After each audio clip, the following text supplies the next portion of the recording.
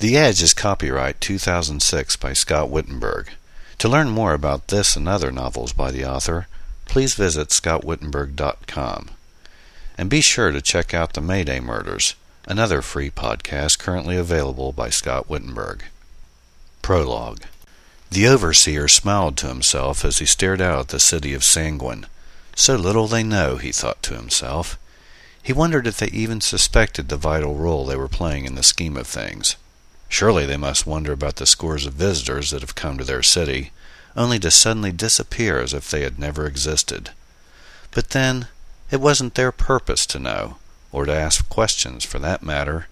Even the transporting crew was unaware of the truth. They merely carried out their orders without fail and fulfilled their assigned purpose without question.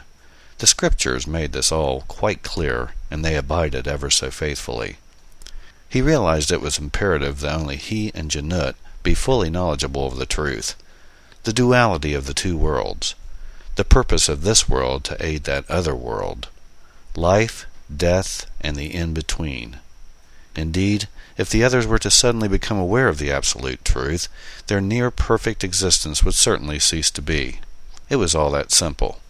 With a heavy sigh, he returned to his favorite chair and sat down before the console. He glanced over at the transporting grid, and a feeling of deep satisfaction came over him as he recalled the last case. New hope established. Another life restored. Suddenly he felt a wave of sorrow as he reminded himself of the countless thousands that he simply couldn't help. But it had always been that way, and he had long ago accepted it. There were simply too many, and the situation was steadily growing worse. All of a sudden the screen on the console came to life, and an image began materializing amidst the static. As Janut's features crystallized on the screen, the overseer momentarily marveled at the incredible powers that the old man possessed.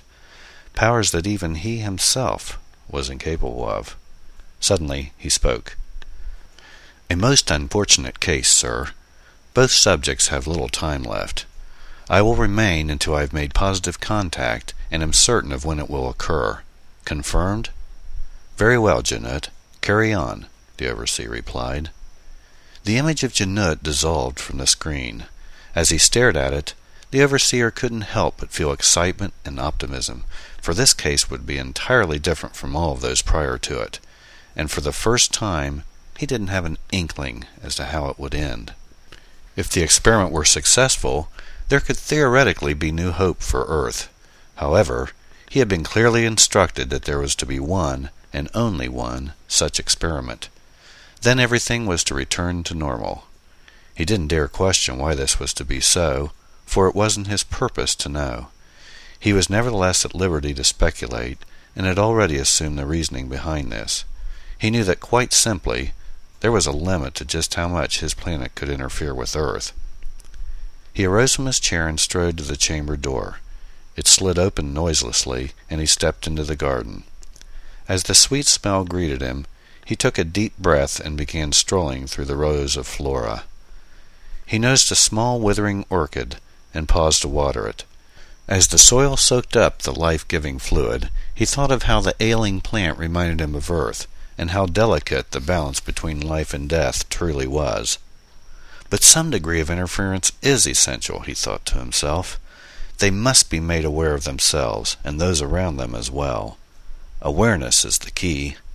Besides, we aren't interfering in the true sense of the word. The final decisions are made by themselves. We can only make them aware. Period. The overseer continued his stroll. All he could do for the time being was wait. Then the experiment could begin.